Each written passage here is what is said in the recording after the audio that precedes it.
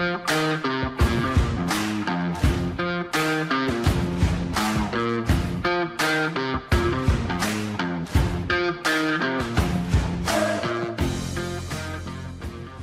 episode is brought to you by LightPoint, of which I'm the principal engineer. LightPoint provides the collision reconstruction community with data and education to facilitate and elevate analyses. Our most popular product is our exemplar vehicle point clouds. If you've ever needed to track down an exemplar, you know it takes hours of searching for the perfect model, awkward conversations with dealers, and usually some cash to grease the wheels. Then, back at the office, it takes a couple more hours to stitch and clean the data, and that eats up manpower and adds a lot to the bottom line of your invoice. Save yourself the headache so you can spend more time on what really matters, the analysis. LightPoint has already measured most vehicles with a top-of-the-line scanner, like his RTC 360, so no one in the community has to do it again. The exemplar point cloud is delivered in PTS format, includes the interior, and is fully cleaned and ready to drop into your favorite programs such as Cloud Compare, 3ds Max, Rhino, Virtual Crash, PC Crash, among others.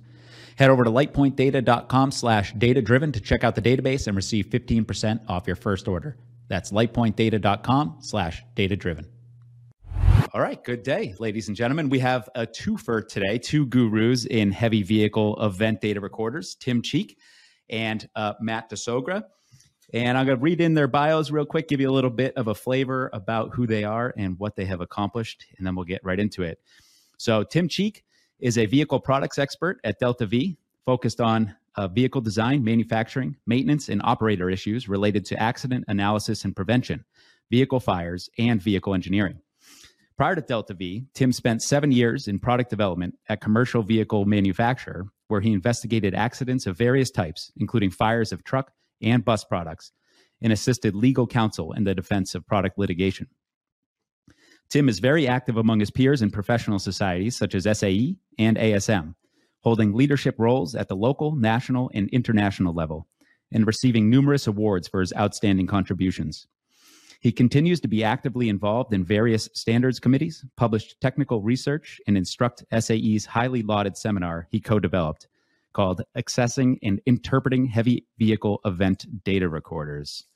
And he is joined by Matt DiSogra, who, from what I understand, is the student that is becoming the master. And Matt has been an engineer with Delta V since 2013, where he specializes in recovery and analysis of data from damaged EDRs and has authored several related SAE papers. In addition, Matt co-instructs the aforementioned SAE seminar with Tim. Matt is also a member of the SAE J2728 Heavy Vehicle Event Data Recorder Subcommittee of the Truck and Bus Council. He received his bachelor's and master's in mechanical engineering from the University of North Carolina and is also a licensed professional engineer. So that should help you understand why we're interviewing these gentlemen today, because they are the elite. They are the teachers of the industry. So thank you guys for taking the time, making the time is probably the better way to say it, to join in today. Happy to be here. Yeah, thank you. So I wanted to start a little bit and talk about the way that I understand Delta V from across the country is you guys are a very high-end reconstruction firm specializing in heavy vehicles and heavy vehicle event data recorders, retrieval of that information and interpretation of that information. Correct me if I'm wrong on that front, but if not, could you guys outline just real quickly each of your roles there and what you're doing kind of on the day-to-day level? Sure, I'll go first. So I oversee the group in Delta V that handles basically all things EDR, specialty EDR. So that's on-site imaging of vehicles, that's benchtop downloads from modules from vehicles, and then that's all the way through the data recovery of damaged modules. So we kind of handle all facets of that aspect of things. And so we support our own engineers internally with that service, and then we also provide that externally to clients across the country who need that level of depth on their cases. Yeah, and I'd say I was Matt before there was a Matt. And then when Matt came along and he decided he wanted to fly on airplanes a lot, I said, Matt, here you go. So actually what I do day to day now is I'm focused on casework, where a lot of product liability work from my time with a truck manufacturer. work on various aspects of from steering to braking to could be fires, things like that. Still involved in EDR. Can't get away from that. Certainly in my day-to-day work, I have to use it. But that's what my focus is right now. It's not totally EDR. Yeah, and we were talking about it a little bit before recording, and we'll go into it certainly in more depth, but it seems like something you have to throw your whole self at. And if you're not doing that, then you need somebody like Matt to kind of back you up. I think we all need somebody like Matt in the community that we can lean on a little bit. So yeah, we're going to be talking obviously a lot about HVEDRs, and the majority of the people who are listening will know what that is. But for those that might be outside the industry listening, the HV is heavy vehicle and the EDR is event data recorder. So I guess let's just first start out with, what is a heavy vehicle in this context? How do you categorize that? Yeah, I'd say a heavy vehicle, I guess if you were to classify it, they talk about light duty vehicles are 8,500 pounds and less. So when you look at Part 563, that's what they apply to, under 8,500 pounds. Heavy vehicles, typically we're looking at the other way they classify it would be classes. So there's class 1, 2, 3, 4, 5, 6, 7, 8. So we're looking typically at class 6 through class 8 when we're talking about heavy vehicles. So 6 would be medium duty trucks. 7 and 8 would be getting into heavy duty trucks. Okay. And then the EDR part, event data recorder, that kind of the description, the name of it tells us most of that. But Matt, do you want to talk a little bit about what the E is, like the event? How are those modules trying to determine whether or not a quote unquote event occurred? Yeah, it's a lot less well defined than the situation is in the passenger vehicle world, where you have something like Part 563 that lays a foundation for what those things are, how they're supposed to work. And nothing like that exists in the heavy vehicle realm. The closest we get is an SAE recommended practice, J2728, which lays that out, but there's no requirement for manufacturers to abide by that. So it's all voluntary. And furthermore, every manufacturer is free to implement the recorder as they please. So events can be things like trigger based on a wheel speed change. They could be things like a trigger based on a fault condition. They could be a trigger based on, let's say, a forward collision warning if the vehicle has radar. The field of possibilities is pretty vast when it comes to what is the event in question, since there is no set of regulatory definitions for it. And are these generally set up for accident investigators? In other words, why does Freightliner care about events? Generally, yes, right? There's not a whole lot of other reasons to put something like a hard brake recorder, for example, other than looking for these sorts of things. Although, to be fair, a hard brake doesn't necessarily imply some sort of accident has occurred, right? That can be generated with a truck just driving down the road. So there are probably some other uses, but I would say largely it's aimed at our community, despite maybe not saying that on the surface. Yeah, and making it very difficult for us at times to access the data and making the data somewhat volatile. So they're like, here's some data, but we're not going to make it that easy. You guys got to bring your game if you want to get Yeah, or maybe not even stand by it. Like, for example, Cummins in their event data reports at the bottom puts a disclaimer that basically says something to the effect of, this is not intended to be used for accident reconstruction. So they've done a blanket coverage of their own company there by saying that, although there's been plenty of research and papers published that validate that. So it is valid to be used, but right. They make it difficult in a lot of ways for us. Yeah. I remember I think Toyota did that for a while, and then you show up at depot and that's the first thing that gets brought to your attention. Yeah. I would add to what Matt said about the distinction between light duty vehicles and heavy duty vehicles. With light duty, you have the airbag that triggers, typically the event, everything's tied to that, to the airbag, and that's where the data is recorded. So it's pretty clean when it comes to passenger cars and event data with the CDR. But then we get to heavy trucks, and most heavy trucks don't have an airbag. So where do you start? Right. So if they don't have an airbag, even if they did have an airbag, how do you really define that collision event? So for a heavy truck, the crash pulse is going to be much different than it is with a light duty vehicle.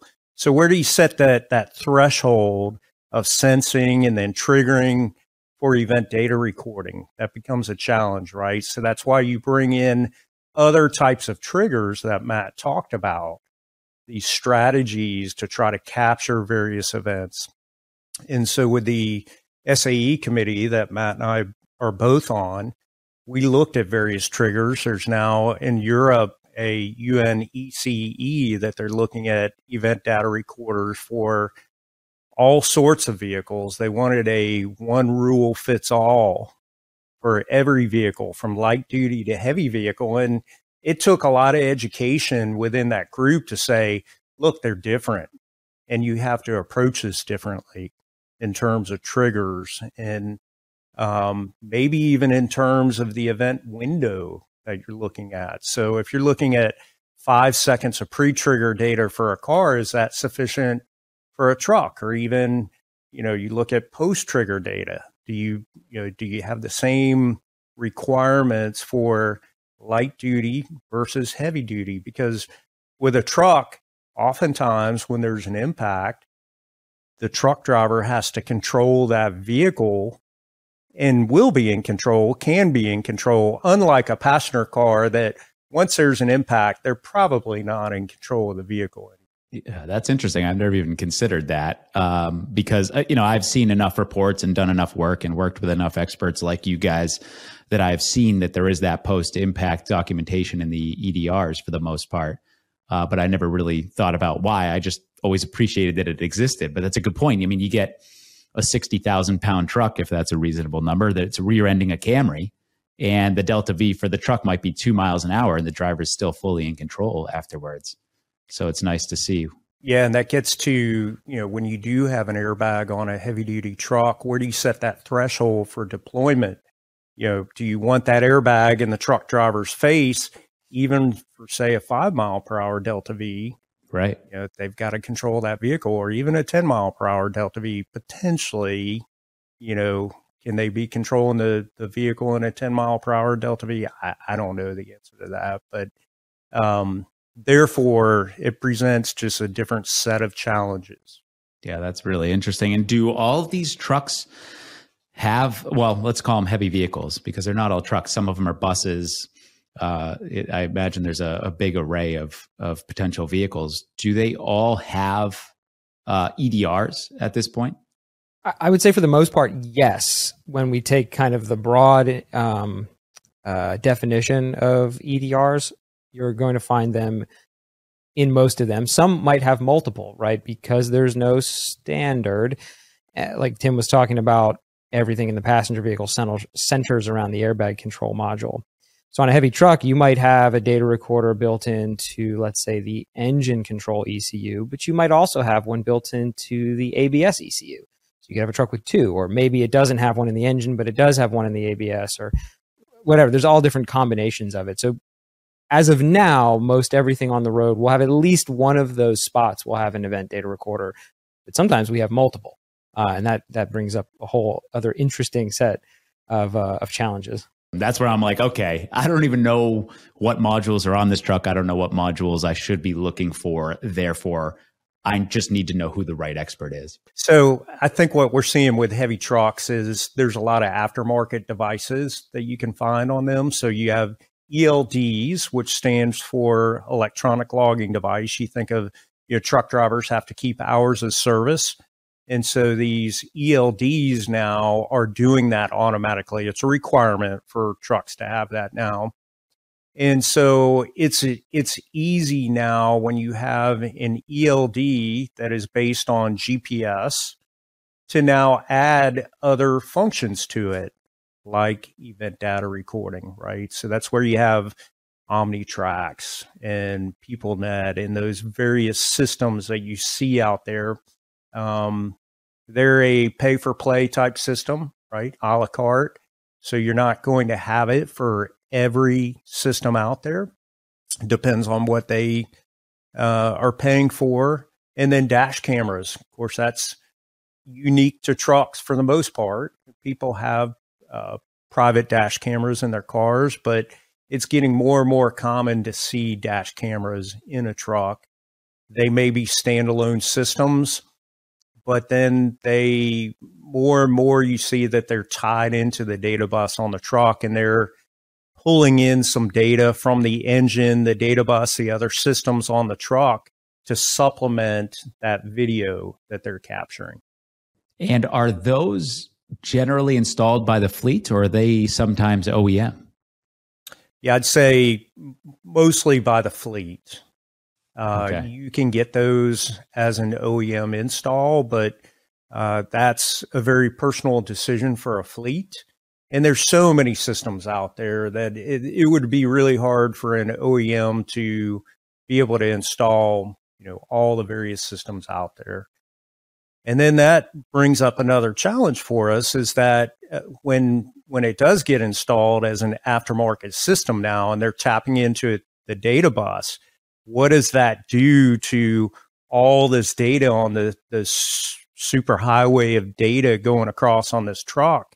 Is it going to influence the interchange of data and even collecting the data? We see that where when they have an ELD, we go out to the field and we try to tie into the OBD port on the truck, and you have communication problems. And it may be because of this ELD system that they have on the truck, and you have to find it, unplug it, and then all of a sudden everything communicates well. It's kind of almost one of the strength and the weakness of the whole CAN system is that it's open. Any system can get on the network and start broadcasting and receiving messages, but it's built on the assumption that everything is going to play nice. And as we're seeing vehicles with more and more aftermarket and third-party systems put on that want to have access to the CAN, we're also seeing systems that aren't necessarily playing nice. Not, I think, by intention, but maybe just by oversight. But it is causing issues on the back end when we're in the investigation phase. Yeah, there's a couple interesting things there. One, you have to have a really firm understanding of the electronic system of the truck even before you show up. You have to have this big foundation. And then two, you have to understand how it might affect the data. Is there any chance that it is kind of overwriting the vehicle's EDR, not overwriting it, but overtaking it? So there's some more asynchronicity in the data that is being captured by the OEM modules. Does it kind of poke its head in there and change the timing ever? I think so far we haven't seen that, but it's plausible. And so it's something that I think we collectively in the industry have to stay vigilant about. Are we seeing instances where we suspect there's interference somewhere? And if so, can we really understand it? And so that way we can maybe eliminate it.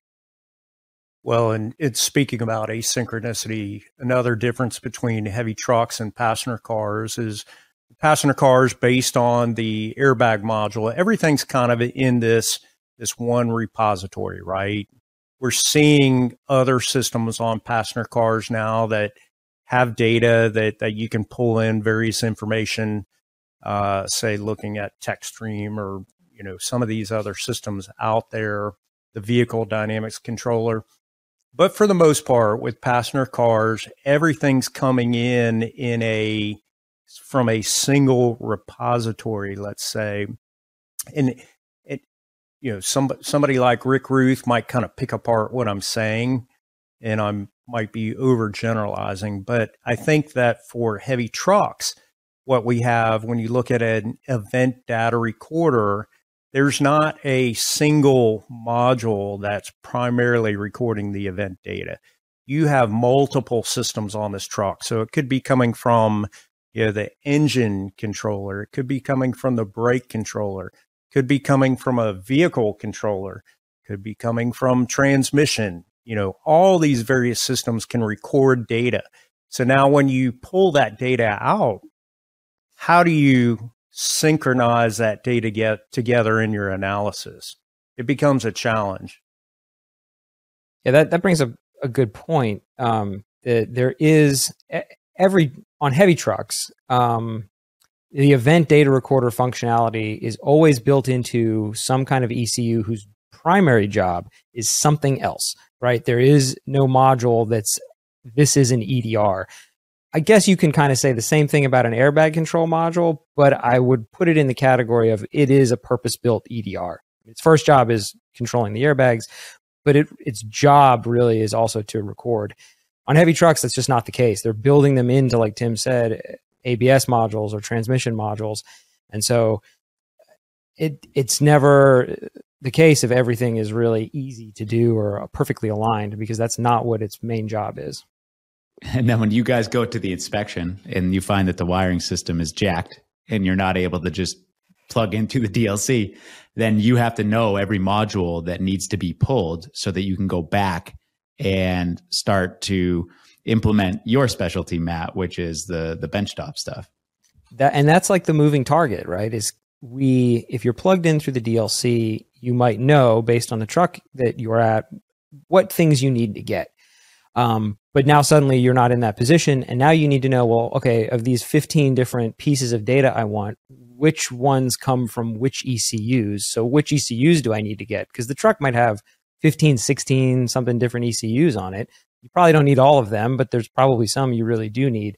And so, yeah, trying to maintain this encyclopedia in your mind of where every piece of information lives on all these individual components is almost impossible, but that's the push, right? That's where I think the line for folks in the reconstruction industry is where it starts to say, is this feasible to know everything I need to know about accident reconstruction and also this information, right? That's asking a lot. You know, you need a lot of brain power or memory for that. And I don't think that there's a lot of people that want to do that, can do that. You know what I mean? It's a complicated problem. Yeah, it's nice to have Matt DiSogra on your speed dial, 1-800 Matt DiSogra. Because I'm only doing that, right? I'm not having to remember how to do all the other facets of accident reconstruction. Then, okay, I have a little bit of extra mental space, only a little, but some to try to remember all this. But even then, right, this is all I do, and I still find it challenging. So I can appreciate why everyone finds that challenging. Yeah, I was speaking with Anthony Cornetto, proprietor of HVE at this point, not HVEDR, but HVE, the simulation package. And I told him that I was going to be speaking with you guys. And he said, oh, yeah, I got Matt on speed dial. Anytime I have an issue, he's the guy I call.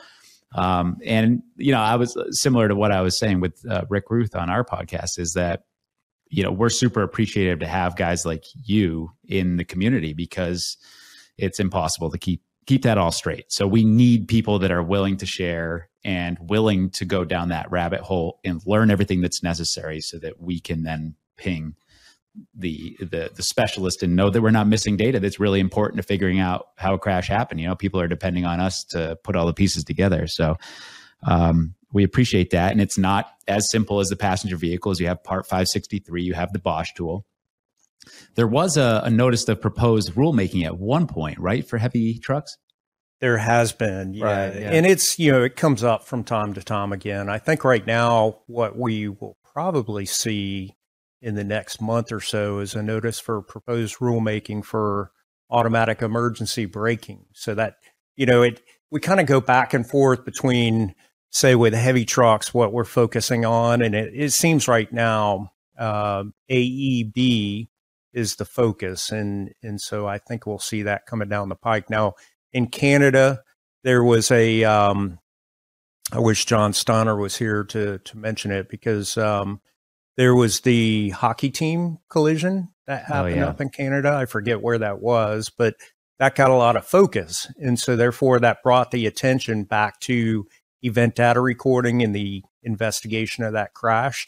And so the Transport Canada, they invested into a research project and looking at the feasibility of mandating EDR for heavy trucks. And, you know, typically Transport Canada will kind of align with what the U.S. is doing with NHTSA. But this is an area in which I think they are kind of taking a little bit further step. I don't know where they are in the process right now, but we may see that become mandated in Canada. Yeah, that'd be nice. So we're talking about the Bosch tool a little bit and how something like that would be great. And that reminds me of Jeremy Daly, Synercon, and the FLA. From what I understood, that got bought out by I can't remember who it was now. Dearborn. That's right. So is that, I haven't seen any progress. Is that still in the mix, or is it kind of sitting by the wayside? No, it's still in the mix. And, I think I can remember, I don't remember how many years ago it was when Jeremy raised the idea to me when he had started work on it. And I said, wow, that would be great. Sign me up if there can be a Bosch-like CDR tool for heavy trucks. I'll be the first one to use it. But I did say that the challenges are immense here for heavy trucks versus, say, the passenger car industry, because of some of the reasons we talked about. I mean, there's, all these different repositories of information. There's not as much standardization going on with trucks. It's sort of the wild, wild west, if you will. Even just trying to get a communication device that will allow you to interface with a truck, that took some time. Yeah, so it took the ATA, American Trucking Association, TMC, which is a division within that, the Maintenance Council, to really get together as an industry and say, we need a common device that'll allow us to communicate with trucks. Because, if I've got a Cummins engine and they're requiring their device versus a Detroit diesel, their device, Caterpillar, you name it, this gets expensive. We can't really keep up with all of it. So they came out with this common, standard for a communication device. Well, that helped a lot, but that's just the first step now when you're communicating with the truck. And then the next step is, where do you get the data? What's the Rosetta Stone for translating the data? And so the challenges in trying to pull something like that together were immense. Now, hats off to Jeremy for doing that. And I think the device is good, but you can't stop, to your point there. So with the Dearborn group, it's going, and they're a good group. They actually are a maker of communication devices for heavy trucks, RP1210 device. You can buy the DPA5, I think, is their current generation. That's what I was going to say. The DPA5, of course. Yeah. And one of the foundations for the FLA is really the DPA device. And so it's pulling a lot of just general information in first, and then it'll go out and it'll request some of the event data. And it can do that as a standalone, and you can also use it as a pass-through device. So if you want to use it as a pass-through device, it's no different than any other data link that you're using. It's when it becomes a standalone device and you say, okay, can it pull the data from the latest Detroit diesel engine? Right. And I think the answer currently is no, it cannot. Yeah.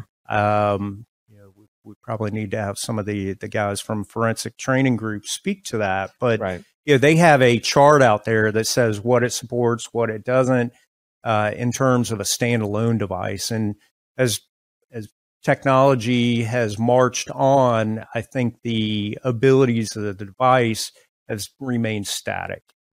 Yeah, they ultimately need to get a team on it that's excited about it and continually working with it, and probably partner up with guys like you to just help them understand when changes are coming or have come. And I imagine that you're learning a lot about a lot of those changes out in the field when you go to actually download a 2023 truck and you're like, wait a second, what is this?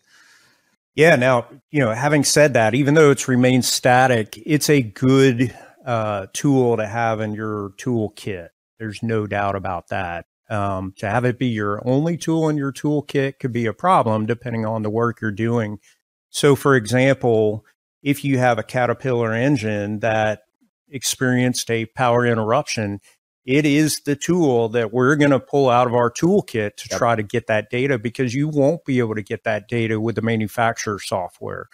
Manufacturer software sees a incomplete file and it says, I can't retrieve it. Whereas the FLA will retrieve that incomplete file from the power interruption. Right. So it has utility for sure. But very much, I think, in the context is, for the way we use it, as a supplemental tool to OEM software. specifically because the challenge is staying as close to the cutting edge as you feasibly can. To date, really the only way to do that is with the OEM software. Yeah, I remember a couple of times where I would download with the FLA and use it as a pass through, and then find out that I wasn't pinging a couple modules that I could get with the Nexic tool. So something to be aware. And if you have an eye up for it, then great. But if it's not something you're looking out for, then you might walk away without all the data, which is a nightmare. And one of the things that it seems you have to do to prep, if I'm going out to download the ACM of a Toyota Camry, it's like, okay, it's a Toyota Camry. I'll look up in the CDR tool and good to go. But if it's a 2020 Freightliner, it's the most important thing from what I understand is, well, what's under the hood? What is the engine? A, is that true? And then B, what are the engines that you have to be aware of and have the appropriate tools for at this point? Maybe you can answer the first part of the question. So I'll give a slightly different example, but in the same vein. Let's say you get a call and they say, hey, we have a 2020 Mac. And so you say, okay, it's a Mac. So it'll have a Mac event data recorder on it in the vehicle ECU, which is in the cab. So you say, all right, great. And if you do nothing else and just show up thinking that, and then that'll be what I need. And then, you look under the hood and it happens to be bright red and it's a Cummins engine. So congratulations, you have a second data recorder now in that Cummins engine. So then you say, okay, well, what kind of ABS do I have? And it has Bendix ABS. So, hey, we've got BDR, Bendix data recorder. There's an event data recorder, a third one now in the ABS. And then you look around the cab and there's a camera in the windshield and a radar on the front bumper. You say, this has Wingman. So there's more data in that system, and there could be videos in the camera. And there's also a controller for the camera called an SDP, which can also have videos, right? So suddenly what looked at the surface as, okay, I get what I have. I got a 2020 Mac, straightforward download. You show up and your scope of work has ballooned tremendously, right? So what is the most important thing is a difficult question to answer. And the reality is there's so many facets of what is equipped on a truck that become important. The answer is kind of all of them. And some of those things you can know ahead of time. For example, with the VINs can decode and tell you what kind of engine are in the vehicle. But you can't decode a VIN to tell you if it's got a Wingman camera on it, right? That's not data stored in a VIN from a generic VIN decoder. So you can look at possibly getting build sheets, but you know how the time scale we work on a lot of times is you don't have days to obtain data about a truck. You're going out there like the same day. So now again, there's the pressure on you to sort of triage this vehicle sitting in front of you for where are all my sources of data, just to even know a roadmap of how to get there.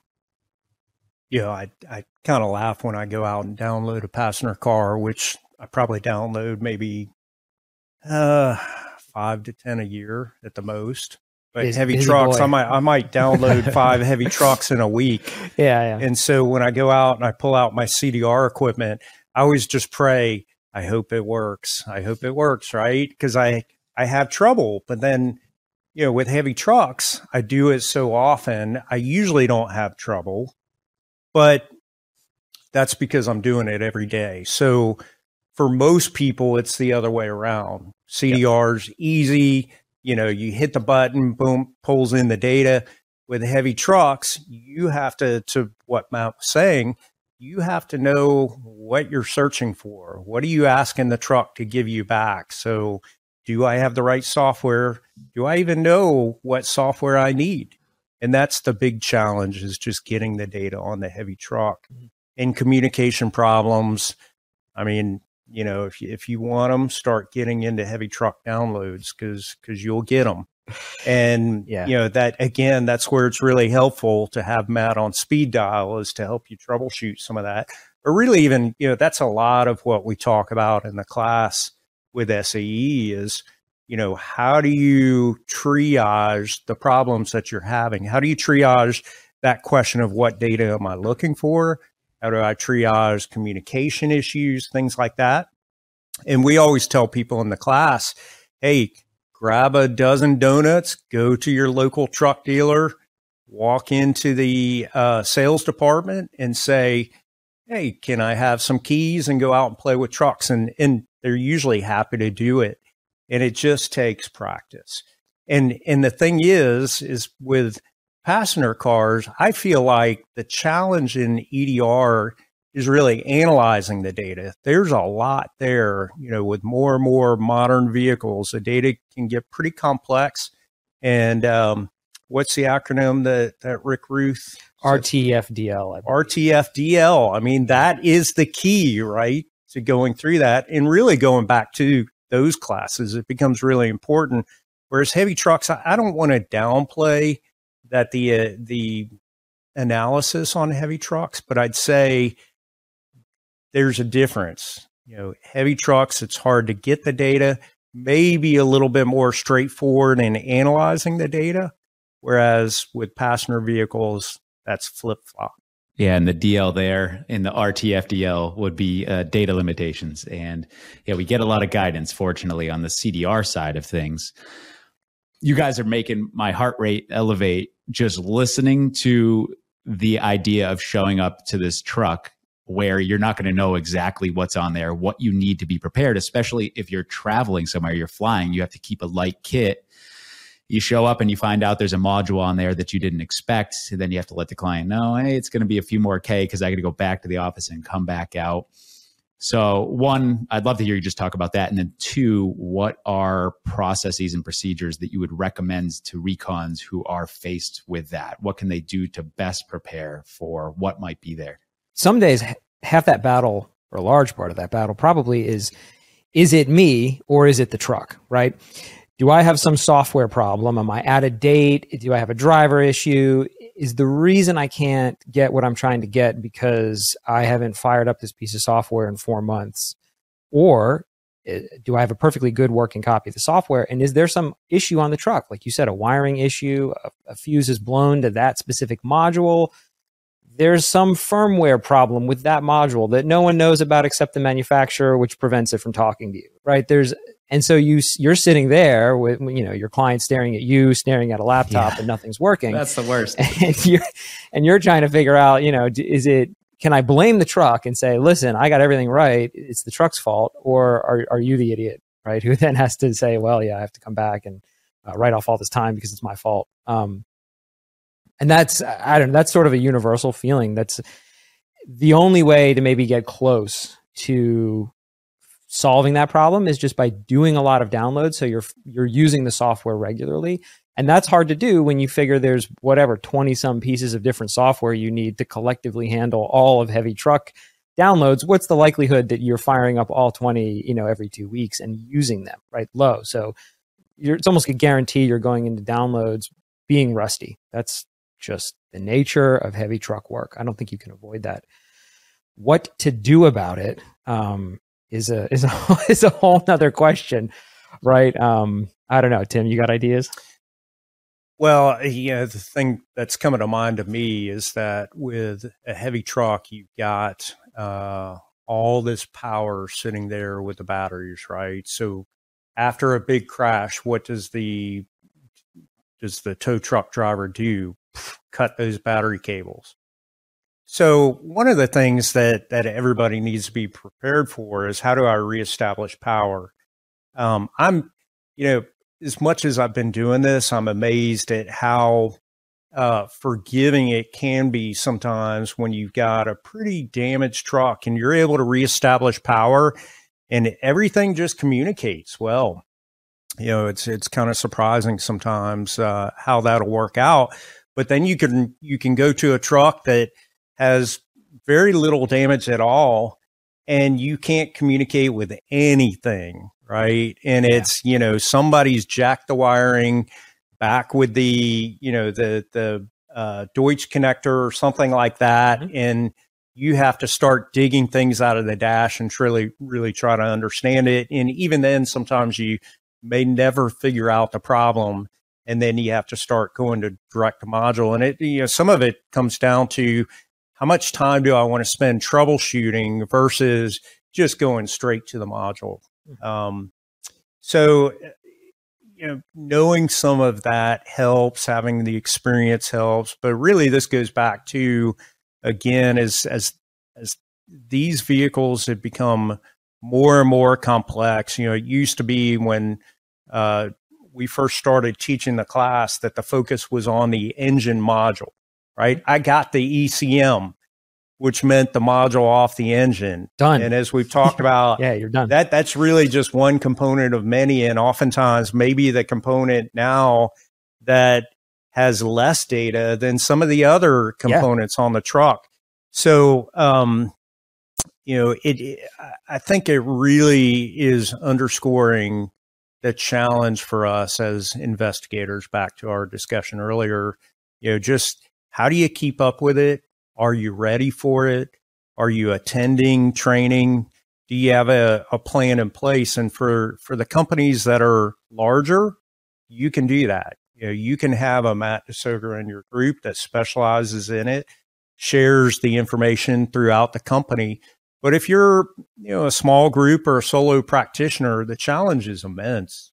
Yeah, and that's fortunately Matt DiSogra for hire, right? Yes, That's it. I'll give up my cell phone number for $20 coupons to everybody. Well, and it's it's the same way for me. Like I can reconstruct a general motorcycle crash, but if anything, if there are issues that become more of a focus on the motorcycle, I'm not a specialist in motorcycles. That's when I call up LUPEC, or I refer LUPEC to the client is a better way to do it. I think it comes back to that. It's a volume thing, right? Because say you're sitting in a truck and getting some particular error, and that's the first time you've ever seen this error. But that might be an error that we sort of have seen, right? It's infrequent, but we've at least seen it. And then there's some arcane workaround for it, like take this module and unplug it twice and plug it back in, and it'll work, which sounds stupid and actually is the solution. You'd never really intuit from that. And then that's just it, right? If you're not doing a high volume, the challenges are even greater, right? It's not that you can't do it, but you're going to run into scenarios like that where there might be a solution, but it's difficult to know. And so, yeah, if you're at a company, like Tim said, you at least have that advantage. You maybe have a couple of colleagues you could call up, but I think in some ways, we might consider ourselves competitors in some veins, but also we're all colleagues in this sort of quest to try to understand all of this heavy truck data. And so fortunately, a lot of people are very willing to share experiences and feedback from the field and war stories. And that's helpful for everyone, because that's sometimes how we learn about problems, or realize that, oh, hey, that thing, 3 other people have now seen that. And then maybe we figure out how to work around that, right? And if we all just keep the information to ourselves, then we're all, we're done. We're toast. I think that's a huge point that you made there. And I think that it's one of potentially the unique things about our industry. And there's people like you guys, and I try to teach as much as I know. I don't hold anything back. I teach everybody anything they want to know. And if they want to be a specialist in that, great. But the willingness to share and help everybody out, no matter, somebody asked me the other day, who's your competition? And I was like, I really don't see it that way. I don't see that we have any competition. There's, first of all, more work than anybody can handle. And second of all, I'm willing to help anybody out at any point. And I hope that is ultimately, I hope that that's something that the whole community takes away from this conversation, is that there is that willingness to help, and you need to have the appropriate contacts and be willing to help if you're on the receiving end of that inquiry. So I want to talk a little bit about some of the practicalities. We mentioned already some of the things that trigger an event. Hard brake. We have fault codes, like you were saying, Matt. And then we have last stop. And last stop seems like potentially the best one at times, but also the most volatile, given that it's the last stop. So when is that overwritten? And is there any advice we can give to fleet manager or accident investigators to help retain that data? That's a challenge, is the last stop data. It's volatile, and oftentimes it will get overwritten. So one of the things that's in the SAE, not a standard, a recommended practice, J2728, is actually 2 stop events. So that hopefully, you have that second to the last stop event. International adopted that approach. Yes. It may not always work the way they intended it to work, but that's the plan, was they had 2 stop events in there. Yeah, so they can drive to a rest stop or back to their facility and then park the truck, and hopefully that data still remains. Well, that's not to use the answer, but just for the sake of you, if it's only 2 last stops, it's still almost, you can't really drive it. The double last stop maybe gets you to that, hey, just get it off the travel lane and move it into the shoulder. It covers you on that one. But even driving it to a rest stop, he has to come to the off ramp. He stops. He has to come, turn in. He stops. Then he has to back in, another stop. So you're already 3 or 4 into overwrites. Think about the garbage packer. It's July, it's August. You have a full truck of garbage in the back of the body of that truck. You can't leave that truck sitting there for very long. Yeah. If you've ever gone to a truck that's been sitting down in Florida in July for more than, a week or so, I challenge you to crawl under that truck. The hopper juice. Well, now the as inconvenient as hopper juice dripping on you is, now these guys are taking the approach of it's a safety issue, because if there are lithium batteries in the hopper, they want to get those hoppers emptied, because that's how they're having truck fires now, is people have improperly disposed of full lithium batteries.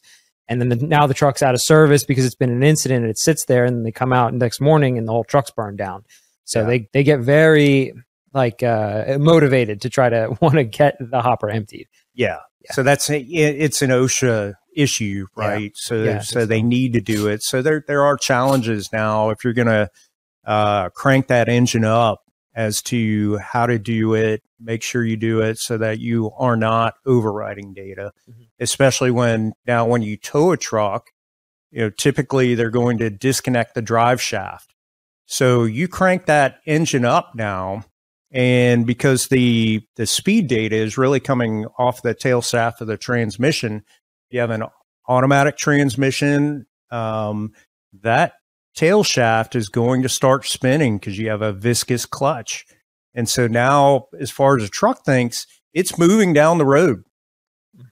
Or let's say you have a manual transmission, somebody cranks the truck up, the drive shaft's disconnected. You could crank that truck up easily with it in gear if the drive shaft is disconnected. Now it starts spinning. It's seeing speed supposedly, and you've now overwritten data. I mean, if you've done heavy truck work, you've probably, encountered situations where you've downloaded a truck and you see some event data from a date after the crash, but yet that truck's sitting there on blocks and nobody was driving that truck around the yard. That's probably the reason. And so it is a challenge. I can remember going back to the garbage packers, crawling under some trucks down in Florida in the heat dog days of summer, even just a week after the crash. And fortunately, I was in a shop, and I take a creeper and literally just crunching over all the maggots that were flowing out of that thing. And do you think I'm at 1 inch above, this whole floor is covered with maggots. Fun. That's, and then you go home and tell your kids about how glamorous your job is. Best job. Yeah. My kid went to school a couple days ago for dress up, like what you want to be. And he chose forensic engineer. It's like, I'm not sure you get he just sees me crashing motorcycles and thinks that, and I have a ping pong table in my shop. So that's probably, he doesn't see the rolling over the maggots. How old's your son? 10. 10. Okay. Yeah. I can remember when my son was, I think he was about 3 years old. So he's still a toddler. He can speak. And, the only thing he knew about my work was when we would have these, these fun parties, like, a fall bonfire, and we'd have marshmallows roasting and hay rides and everything. And one day I'm going to work, and in the morning he comes down and he says, "Daddy, you going to work?" I said, "Yeah." He goes, "You going to roast marshmallows today?" I'm like, Yes, son. Something like that. I've got the coolest job in the world. Yeah. No, I am going to be creeping over roasting maggots today. The other thing that's interesting to me, I'm a layman, so I hear about fault codes, setting events, and then the associated snapshot data. Is that ever something that can be practically implemented and integrated into the accident reconstruction? Is that data useful in that front? Definitely, yes. With some caveats, though. Especially, I think the biggest one would be that now you're really into a system that is wholly not designed for us, right? That's a system designed and implemented for technicians to diagnose and fix trucks, first and foremost. And then we're now taking it and trying to kind of shoehorn it into our mold of, well, can we use it for our purposes? And the answer a lot of times is yes, there can be useful data in there, but it's a matter of understanding the limitations of that system and knowing how to properly apply it with the relevant, let's say, uncertainties that can come with that sort of data. But yeah, sometimes that can provide key evidence in cases also. Yeah, we talk about in the SAE class some examples of where you can use snapshot data, and that's really been the only data that we had after a crash to be able to determine a speed and impact. But the other thing is, think about other situations like, let's say a truck that was having mechanical problems with the engine. They didn't get the truck fully out of the roadway because the engine shut down.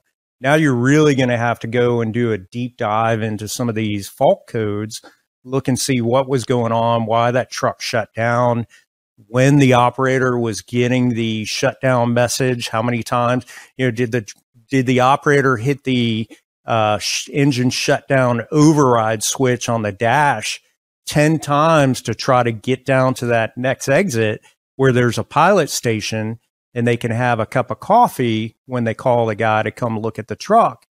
And maybe it finally shut down on them and they weren't able to get off the roadway. So there's definitely times when fault codes become important for the analysis. The other thing is, we talk about in the class, tire marks. You look at heavy truck tire marks and you've got a solid set of dual tire marks. Did they come from the trailer? Did they come from the tractor? And one of the things you can look at is, for example, ABS fault codes. So it's often overlooked as downloading the trailer. And let's say the trailer, you have a wheel speed sensor fault. And because it was not getting good wheel speed sensor data, now the ABS disabled itself on the trailer and it reverts to non-ABS regular foundation brakes. And so therefore those brakes lock up on the trailer, for example, and you get these solid tire marks. Well, if you had done a calculation, let's say you didn't have event data that told you how fast the truck was going, a little bit older truck, and you did your calculations based on the assumption that those dual tire marks were from the tractor versus the trailer, that's going to make a difference in your calculations. Yeah, the other area that I think that fault codes are evolving into is not just locally stored fault codes, but a lot of OEMs now are implementing systems where vehicle faults can be uploaded to the cloud or to a remote server, so fleets can have access in real time to the health of their trucks, right? They're selling this as an add-on service, but the functionality and capability is there. So that can open the door to even wider fault code analysis, where now you might have a sort of time history with GPS coordinates, vehicle speeds, and all sorts of stuff, plotted on a map in a web portal showing where the truck was and these fault codes developing, right? Not stuff that is available through a DLC download, something that you would have access to through the fleet's portal if they have that, but that world of fault code analysis is not just a static one either. That's evolving into more and more, cloud-based and remote data. Another example would be stability control, collision mitigation systems. These depend upon a lot of things that are in good operating condition. And so, looking to see why a system may not have responded the way you expected it to respond is going to come down to where all systems go at the time of the incident. That's one thing. So, did you have a radar fault? Did you have a camera that maybe was out of alignment? Did you have a wheel speed sensor that was, not giving correct information? Was there a pressure modulator valve that may have had an electrical issue, so therefore it's not cycling the way it's supposed to cycle? All these things become really important now in looking at that overall crash. And again, back to, it's no longer good enough for us to fall back on our traditional reconstruction techniques. We have to be experts in understanding these systems if we're going to do a proper reconstruction in some cases. I don't want to say this is important in every case, but certainly if you look at a truck rollover, you're going to want to know, was the stability control system functioning the way it should have if it had stability control? But that can be a tough analysis, right? Where you now as the expert are expected to be able to answer questions like, well, if this particular fault is active, then what mode and state would the system have been in, and what capability is lost because of that, or what capability does it still have, right? You've got an active fault for a radar partially blocked on a truck with a collision mitigation system. Well, how does that affect that system? Is it still operable? Is it going to respond? Is it not? And sort of, now where do you get all the answers to those questions? It can become a rabbit hole.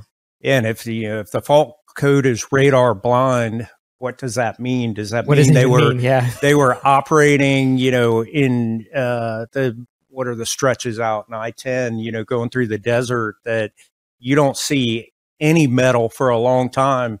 That may throw a radar blind fault and have nothing to do with the radar not being aligned properly or, some kind of problem with the radar. It's just not seeing anything. It's seeing empty space out there. And so do you find that you have to do testing at times to figure out how something like that might affect the overall operation of the truck? Sometimes that's the only way to answer some questions, right? You're not going to find detailed performance explanations in the diagnostic trouble code manuals for these, right? Those are geared towards the technicians, again, who are fixing the trucks, but it might not give you a comprehensive answer of what's going to happen to how is the system going to perform with this code? And so, does the manufacturer know? Yes. Are they going to tell you? Sometimes maybe not. And so the only way would be to try to perform some representative testing and understand that yourselves. And we've definitely done that. Boy, this gets into the discussion about ADAS, driver assist systems, and really getting to level 4 autonomy and in higher levels of autonomy. Are we really ready for it? I mean, is our whole infrastructure ready for it? The maintainers, inspecting the truck, and I don't know that we have time to really get into all that, but at this point in time, say even just a DOT roadside inspection, roadside inspectors for DOT, they're supposed to look and see if the ABS light is functional. But really, that's the only thing they're looking at. So for a truck with collision mitigation, they are not looking at all the other things on that truck to see if it's functional. And so now you pull into the mix a level 4 truck. Are we ready for that to be able to say all systems are a go? So, there's a reason why we don't have self-driving trucks today, right? The technology is there, but maybe as a practical way of getting it on the road, there's still a lot of limitations. Yeah, from doing a little research in preparation for this conversation, I saw a couple interesting things. The Waymo with their VIA, and if you believe their website, they're basically there. But like you said, Tim, there's all sorts of other issues that come along with that. And then was it Detroit Assurance that indicated they have a level 2 autonomous truck where the driver can kind of just, still has to pay attention, but can take their hands off the wheel for a bit. Yeah. I was out in Portland not too long ago and got to see, I think they called the truck Marianne, if I remember right. And one of their self-driving trucks was sitting there right in front of Daimler's headquarters. And I looked at it. On the back of this truck, they had these but double aught, these big battery cables coming out of these boxes on the back of the truck. And I thought, oh my gosh, is this an electric truck? And no, it wasn't an electric truck. It was just I think it was the level 4 autonomous truck that they were testing. And it is so power hungry, for all these systems that are working on the truck, because, now you have to have, say for steering, they're going to use electric power steering, and that requires a lot of power. And so as I looked at that, I thought, well, am I ready for that when I go out and investigate a crash, to even know how to be safe around a truck like that when you've got that much amperage, that could be coming off of that truck. And then you bring in these electric trucks, and fortunately we haven't had to deal with one of those yet, but I'm going to start putting into my plan for training, just safety around some of these vehicles. Yeah. And the Tesla truck, from what I understand, was delivered 3 months ago to Pepsi and Frito-Lay. So I suspect that you guys are going to be called out to some of those before long. Right. And then there's all the normal questions that arise that now we basically have no answers for at the moment, right? Yeah. What data is there? How do you get it? What modules are it on? And, maybe you have a truck that's intact. Maybe you have a truck that's in, 17 pieces. And now all of those questions will be there. And yeah, we have to figure that out, because the manufacturers don't have, some published guide that says, hey, crash investigators, here's how to make your job easy, and all the things you need to get, and where we keep all of our data, and all that. When they sit down with the objectives for designing that truck, the electric truck or the autonomous truck, of course, the first thing they do is say, we want to make sure we have all the event data, accounted for in this truck, right? And then they plan for everything else, right? And I say that kind of jokingly, but as you think about autonomous vehicles, whether it's heavy trucks or passenger cars, who's the driver of the truck, right? The driver of the truck has a story to tell. And if the vehicle is now the driver, there really needs to be, some data that's recorded. And I don't know that we're ready for that. A lot of influencers for that, clearly. Government is an influencer from a regulatory standpoint. And the administration that we have, say, here in the U.S., because that can change every 4 years. We can go back and forth from, say, being regulatory heavy to regulatory light. And that's going to be a powerful influencer. Industry groups will be a powerful influencer moving forward. So American Trucking Association, TMC, that's a group that I think will influence the processor. Insurance will influence the process. You think about autonomous vehicles, and questions that come up now would be, who's liable for the crash? You have a 80,000-pound truck going 65 miles down the roadway, and you have something like 15 million joules of energy to deal with, right? And versus a passenger car, the equivalent is probably 5% of that kinetic energy for a 4,000-pound passenger car. So it's a big challenge, right? So when you have the first crash with an autonomous truck, it's going to be newsworthy. Mm-hmm. Tesla crashes have been newsworthy. Just imagine that first crash with a self-driving truck. Now you think about platooning, that may end up being something that we see more prevalent before we actually see self-driving trucks as platooning. There's a lot of drivers for that, because for fuel efficiency, things like that. But now you have a platoon of trucks that crash. that's going to be newsworthy, right? Yeah. Oh yeah. And for the other thing, for the insurance standpoint, as you think about not only who's liable for the crash, but how do you assess risk? For underwriting, how do you put a dollar figure when a fleet now is invested heavily in autonomous vehicles, which it does have a lot of promise for reducing crashes. There's no doubt about that. But how do you assess that risk? So these are things that it's coming, but a lot of questions that surround it. So I wish I had a crystal ball and I could peer into it and, make a lot of money, putting my money on to the right guess. But right now it's a guess. And when is it coming? Yeah. And over the decades, probably a decade or so, it seemed like anybody who's tried to predict the advent of full autonomy has been very far off. We all kind of predicted it earlier, or some of the futurists predicted it earlier, but it's a more difficult challenge than people were expecting. And one of the things, like you're talking about, Tim, just the involvement of the manufacturers, they are putting something on the line there. And I applaud them for that, because their goal is to make driving safer. But as they do that and insert themselves more into the driving task, they are putting themselves out there for product liability cases. So product liability, in my estimation, is going to skyrocket over the next 10, 20 years. And hopefully crashes go down as a result. But they're going to take a lot of flack. People like Tesla have already, publicly announced that they are gearing up for battle, because they think it's a fight worth fighting, and they're going to continue to try to make the cars safer, but they know there are going to be problems along the way, and they're going to fight the product liability cases that come their way. But it's a tough situation for them. Yeah, I think you're right on that. If there is a crash, who's responsible? Is it the motor carrier? Is it the manufacturer?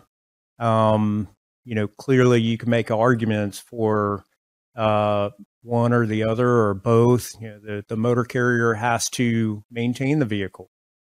Back to what we were talking about before. So the court system's going to have their hands full with that. Yeah.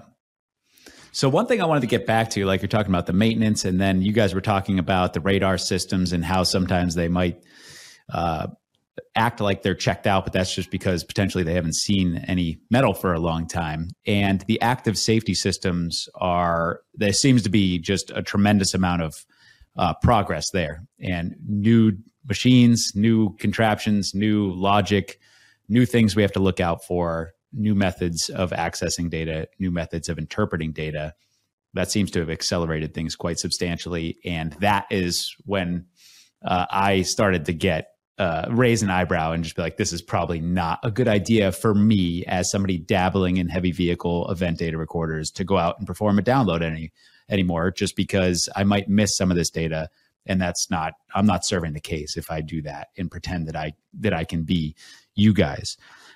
So wanted to first start with Bendix. Like, what do they have out there, and what tools do we need to get some of that data?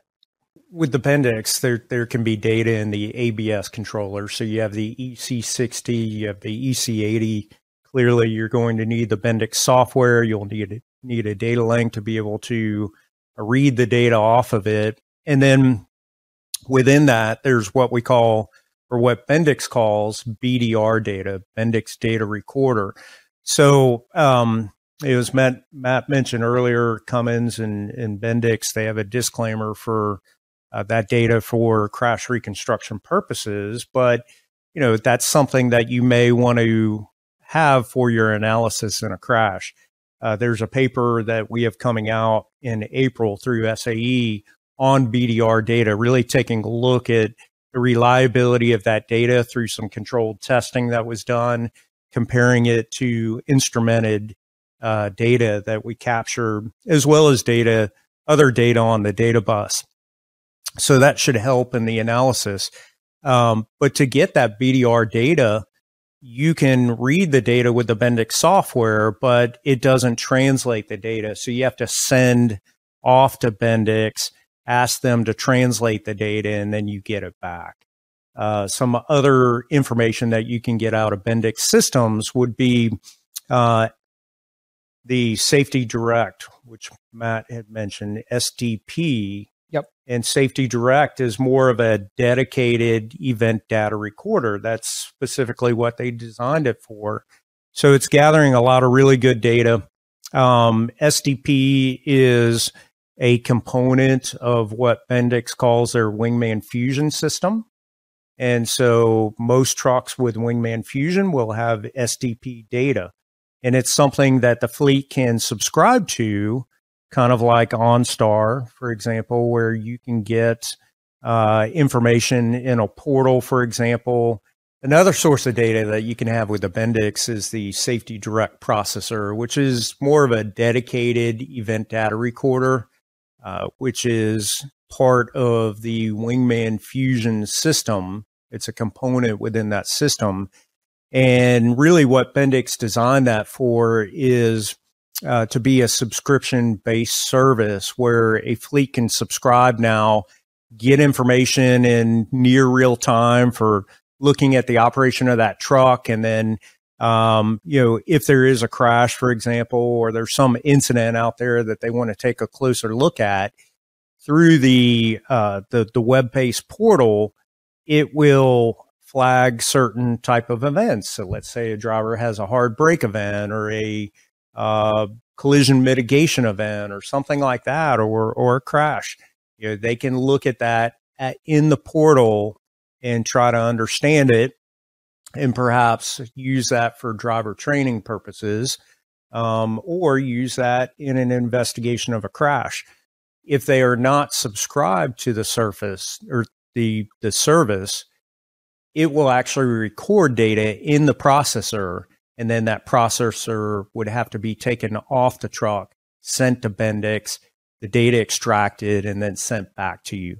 But that can record video as well as event data. So it's a really good source of information for crash investigation purposes.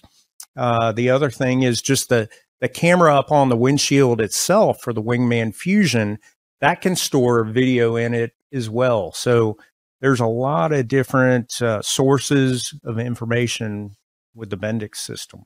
So it sounds like the process for you when you're going out to interrogate this vehicle might depend on what service the fleet has subscribed to. So how do you handle that?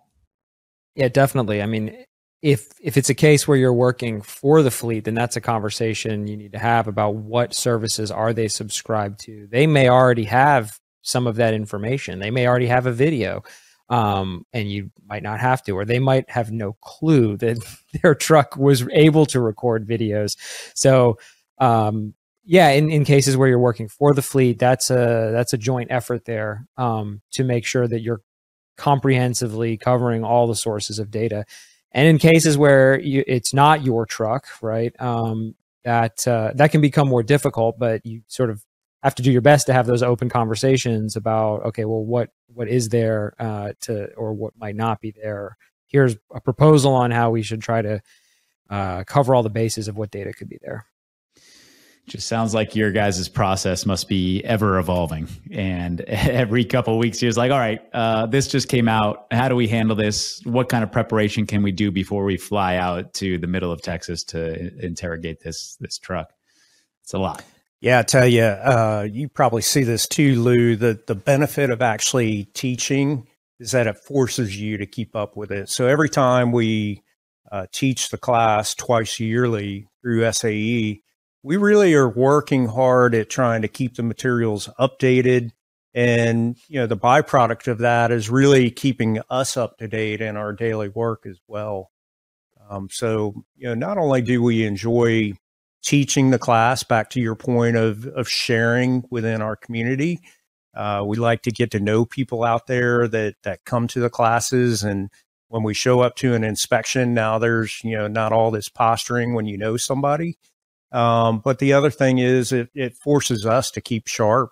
And a lot of people that come to the classes, they can teach the class themselves. So, you feel, I remember the first time we taught the class, John Steiner and I were sitting in front of a room full of 25 people, and we felt like we were talking about physics to, Einstein and Newton, that those were the people in our class. They were the people that were really doing heavy truck crashes. And John and I get up and we say, we're here to talk about just our collective experience, but you guys have a lot of experience and we're expecting to learn from you as well. And so that's been a great thing. And, now 12, 13 years into teaching this class, I still enjoy going to that class, teaching, and, I'm always learning something new through that. And, we kind of joked earlier about the key to success is call my cell phone. And to be fair, that's kind of one of the things I like the most is those calls, because that's a lot of times where we hear about something for the first time. Because, I might not be the first guy at a 2023 Freightliner. Somebody else is probably going to be that very first one. And so when I get the call, hey, I'm out of the truck, I might not have the answers, but that's the first time, we're hearing about something new. And so then when I, maybe I get subsequent calls and then, we start to build our understanding of a new system that's out that no one's ever seen before, and the manufacturer just quietly implemented and didn't really tell anybody, because it's not something anyone outside of our industry might particularly care about. But it makes a big deal for us that, hey, they changed ECMs and it's completely new now. And I'm like, what? Send me a picture of that. And then we have to figure out what to do. So, like what Tim is saying, and to the point earlier, it's a team sport in a lot of ways. Yeah, and it's perfect for you guys. You're out there teaching, and like I experienced something similar. You become kind of the point man, the contact person when something weird happens, and it's perfect that you're that contact person, because now you're going to go disseminate that information to everybody twice a year. So then it propagates from there. It does. It's really valuable. Some of the questions that get called into us get turned into slides in the SAE course. Absolutely. Yeah. It's same thing happens here. I was teaching a class in Chicago a couple months back, and student in there said, hey, do you know if Zero Motorcycles have any data? And I was like, I do not. I've never seen any. And then the next day he comes to class and said, I called Zero and they told me, yep, bring the motorcycle in and we'll be able to download it. It's got event data on there. And I was like, perfect. Oh, wow. Yeah. And I can spread that info to anybody. So it's, it definitely takes, like Rick says, it takes a village, Rick Ruth. Yeah.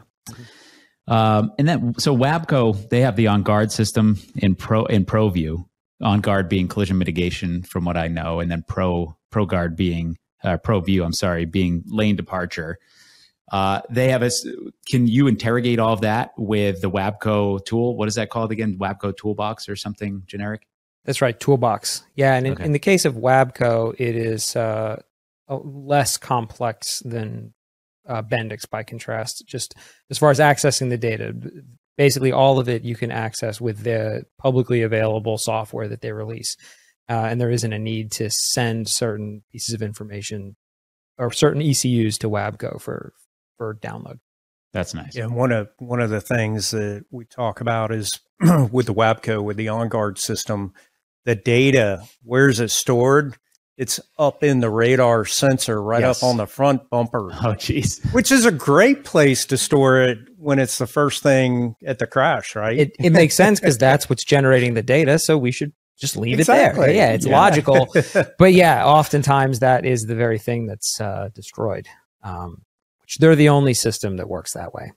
But that continues to be the case. Yeah, so you've had a number of those where you've actually had to bring it into your lab and go to chip level data recovery with those. That's right. Fortunately, there's always, at least most of the time, there's a method available, even when you have damaged ECUs. And so the radar sensors are common ones that we deal with because, they're destroyed, but there could still be data on the chips as long as the chips are still there. And so that's how we end up having to go about that. Yeah, you got to be young to be doing that stuff because you need the eyes for it. You know, I got the readers already, so I'm not sure I'm doing a chip level anything. Well, I look at Matt, and he's looking through his microscope and soldering like this and just going down, and I'm like, man, I couldn't even take two big wires, and solder them together very well. And you've got this chip with 48 pins coming off of it, and you're just going down it. I would love to take all the credit for that skill, but there's something magical about like 40x magnification that makes any task really easy, even if it's tiny. But yeah, steady hands it's too, a challenge. right? Yeah, no coffee on those days Yeah. for sure. That's forget it.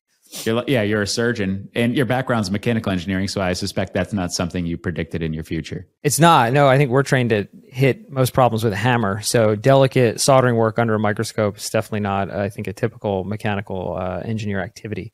But somehow I've managed to figure it out with a whole lot of practice.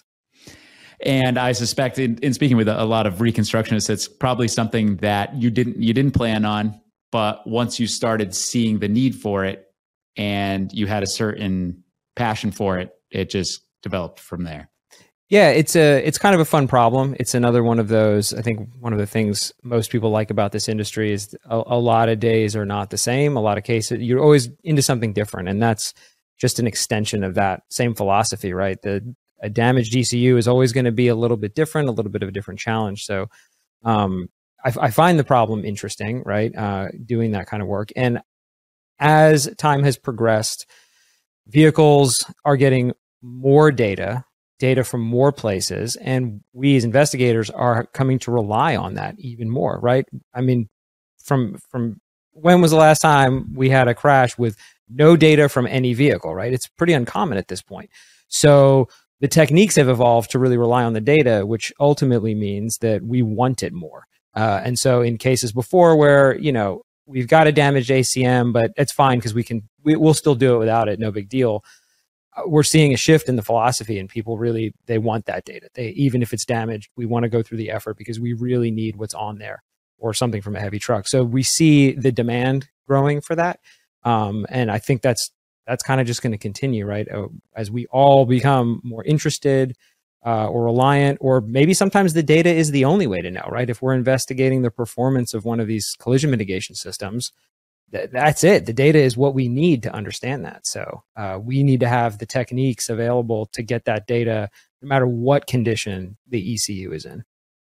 Yeah, I feel like that's where we're heading. We're heading towards more and more sources of electronic data, more reliance on it. And like you said earlier, Tim, I think you mentioned like you can do a recon without it, but it will never be as good as a recon with it. And that's what I tell my clients is my best recon blind data-wise is not as good as your average CDR download. If I get that CDR download, it's a lot more information. I'll never be able to tell you what the driver was doing 5 seconds pre-impact via my science, unless you have video of it or something like that. So it's huge. Yeah, don't you've seen this shift now in reconstruction where it used to be about how fast was that vehicle going at the time of the crash, and that's where we spent the bulk of our effort trying to do the analysis and come up with that answer. But really, it's shifted now from that question. It's still important, but we get that information pretty quickly and, check it, make sure it's right in the context of everything. But now the focus has shifted to everything leading up to that, right? How would things have been different if something else happened? And so it's just a different set of challenges with reconstruction as we've seen. And then technology as a whole, we have seen how it's impacted the industry. We think, when event data recorders came into being, we're going to be out of a job, right? And really, it just created these specialties that we've been talking about. You have to be a specialist now in event data recording, and then really just taking that data. How do you use it in the analysis to answer all of these other questions? Yeah, it's so important. And I think it's one of the themes that's kind of come out during all these conversations that I'm having now is the importance of the electronic data and the importance of knowing your limitations and where you want to focus your efforts, where you want to dive completely down the rabbit hole, and where maybe, for instance, I just want to go to your class, get exposed to the technology enough so that I can intelligently direct my client and coach them on what's necessary in this case, and then just leave it at that. And I think with me personally, as you guys probably know, I've chosen to go fully down the motorcycle rabbit hole, the photogrammetry rabbit hole, and then the rest of the stuff, I need to know enough about it through conversations like this and through courses like yours to just be able to be the quarterback for my client to say, here are all of the things that we're going to need to consider for this case. And I can handle X and Y and Z. It's usually not just Z, it's Z and then double A that other experts are going to have to come in to handle. That's a great Excel joke for the engineers here. And then like you mentioned, one of the other things that I just wanted to touch on before we kind of go into some tools and then the future is the trailer data, which a lot of people don't even know exists. So those are modules that are fortunately not on the very front of the vehicle. So I imagine that data is very often intact and can be interrogated with the Bendix and the WABCO tools. Is that how we're getting that data? Yeah, we talked a little bit in a earlier question about trailer data, and really when we were talking about diagnostic trouble codes and where that can be handy, even just looking at a basic ABS, and it's often overlooked, downloading the trailer. So WABCO in particular, they have a lot of data in one of their trailer ABS modules for stability control. For example, if you have a bulk liquid hauler trailer, it may have one of these stability control modules on the trailer from WABCO, and there is an abundance of data being stored on that module. It's kind of a unicorn. I've only come across one recently. I was aware of it for many, many years and just had not come across a trailer with one of those systems on it. I think it might be a little bit more popular in Europe than it is over here. But when I did see that actually turned out to be the way we got the data for the speed of the truck, because this was a truck it was a tractor trailer that was in front and it got rear-ended by another truck. And so we were able to download the data from the trailer, and we captured an event when that trailer got pushed sideways. It had a stability event and it captured the speed of the truck. There was no data in the tractor on that crash from that collision event. Yeah, that's something that's pretty new to me. I first learned about it from Steve Anderson not too long ago, and I was like, there's trailer modules? Okay, just further confirmation that I'm out of my wheelhouse and I should not be involved. Just other than telling my client to hire somebody who knows more about it. And usually it's even more difficult to interface with the trailer than it is to interface with the tractor, because you're going through another separate set of adapters, and it presents its own set of challenges. Sure. Yeah. So that brings me up back to the point where you're traveling around trying to do this stuff, which just exacerbates the difficulty. Because if you have a Toyota Tundra and you can just put all of your tools in the back, you can bring everything and you're probably ready to handle everything. But when you're flying on Delta and you got a Pelican that's as big as they'll let you bring, what does a complete modern toolkit look like showing up to a truck? That's an interesting question. Because I think, that's going to depend, I think, on a lot of where your sort of ceiling is in terms of capability, right? Because depending on where your ceiling of capability is might dictate you need a lot more tools to try to get you to the point where you're done saying, okay, I can diagnose to this point and then I'm going to finally throw in the towel. So where do you stop at just a data link and maybe a multimeter, make sure I've got good battery voltage? Do you also travel with tools and direct to module cables or simulators in case you have to go direct? I don't know of anyone traveling with a soldering iron and a microscope doing chip transfers in the field. You'll be the first one. Yeah. If they did. Conceivably, that could be something. To back up in a broader sense, it might be kind of all of our jobs to set expectations of our clients about the way that these downloads can go. That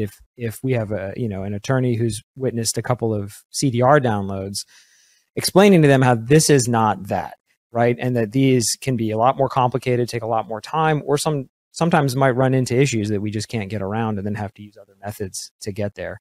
And so that might be, rather than being fully prepared for everything, is more so preparing your client for the different outcomes that could come from one of these. And then maybe there's a little less pressure on you to perform, right? Because then we know it could get tough.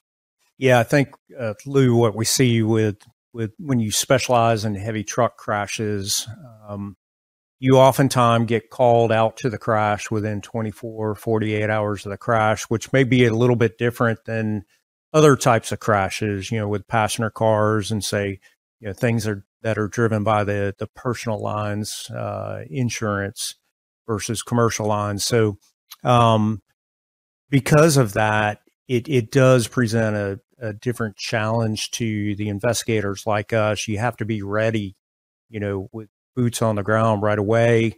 You have to be equipped. So when you talk about, where you're going, we look at a 4-hour radius as kind of our rapid response radius, to the point of being able to take your vehicle that's well equipped. You have all the equipment.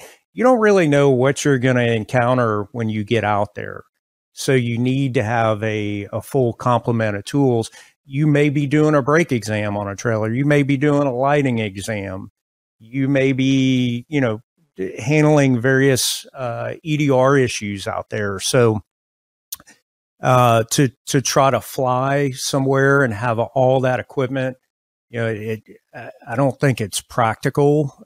Certainly not somebody that wants to be doing this for a long time. I mean, they good way to develop back problems if that's what you want to do. So, some people have private aircraft and we've done that. We've had private aircraft in the past and did rapid response work, and, it helps for that. But again, it's just over the long term, it's really, really difficult and it can wear you down. So for that reason, we look at a 4-hour radius. When we fly someplace, typically it's not the 24 to 48 hour response from the crash. It's something that happened a while back, and we're able to triage it a little bit and figure out what exactly we're going to be seeing, what the objective is, and we can plan what we bring to the inspection. So the other thing is, that's the great thing about teaching a class and getting to know people. Sometimes exactly who that investigator is going to be that's going to show up at the inspection. And it may be somebody in Philadelphia area. It may be somebody, out in California, Sacramento or someplace. And you can say, hey, are you going to have this equipment? We need to do a brake exam. We're going to, a lot of brake exams on heavy trucks, it's a group effort. So, there's tag teaming that goes along with that. And that's a great thing. So, a lot of times that's how we handle those situations. Yeah, it kind of goes back to the cooperation that we were talking about earlier with the exchange of information. I have found the same thing when you show up at an inspection and there's already some sort of relationship or mutual respect, that you get that cooperation at the inspection and it benefits everybody. If we're just hopefully looking for the truth and to do the best investigation possible. So that joint inspection cooperation is huge. So kind of going from the big toolkit, everything that would be necessary to do everything, to the minimalistic toolkit, like a sole prop who just wants to be able to do the basic stuff and then bring you guys in or somebody like you when necessary. It seems like with a Nexic and a couple pieces of software, you might be able to handle a decent amount of things. Yeah, I think so. You see some equipment's more common than others from market share out on the roadway. So, if you look at the market share of various truck OEMs, that's a driver of that. So are you more likely to encounter one brand of equipment versus another brand of equipment? That can be a regional thing too. So you may be somebody that has a client that particularly likes to use you because they had a good experience in the past. And so knowing what equipment that client runs, whether it's a fleet, is helpful so that you're ready for that. I can't really give a specific answer to that, but you mentioned the FLA. The FLA, maybe that's something, if nothing else, put the FLA in your, your tool bag. It may not be something that's going to be, if you want to do a lot of truck work that you're going to rely upon, but that's why it may be a good thing for law enforcement. And Jeremy, I think, targeted law enforcement with that device initially because, something is better than nothing. And so that gave them a tool that in some cases they could hit a button, pull in data, and that was better than nothing. And then now you add, hey, if I can get the Cummins software, now I can add a little bit more capability to it. So, that might, I think, be one tool to add to your bag of tricks if you're just getting into trucking. Yeah, when you talked about that philosophy of like, what can I get away with as a minimalist approach, like a Nexic and some software, I think we're seeing that as a philosophy for some folks in the industry where they say, okay, I obviously want to do heavy truck work, but I don't want to be a heavy truck EDR specialist either. Right? I don't have the time and the desire to specialize like that. So that seems to be where a lot of folks are kind of drawing that line is they'll go out, assuming the truck can key on, they can plug into the DLC, they maintain the software and they'll do the download that way. And then once it gets beyond that, either direct to module or chip level work, then they're contacting other experts in the industry, other firms who can do that work for them. And there are some people that are real comfortable with that. And like that arrangement, because then, hey, as soon as it gets difficult, it's kind of somebody else's problem. But on the flip side too, we are experts, and we like to think of ourselves as experts and fully capable of sort of doing everything. So there's that too. And so how far do you get? Or how much do you want to wrestle with this stuff? It's come up in some of my other conversations as well. And then I started thinking, well, what about these poor law enforcement officers who might not have that same luxury to sub out, who knows, a $10,000 download to somebody to have them fly out, or they can't bring on Jeff Mutart to analyze the human factors. They can't bring in Rick Ruth to talk about some sort of anomaly. Maybe they can, maybe they can't, but it just seems like they're very often in a situation where they're being tasked with analyzing the whole case, which nowadays is a huge challenge.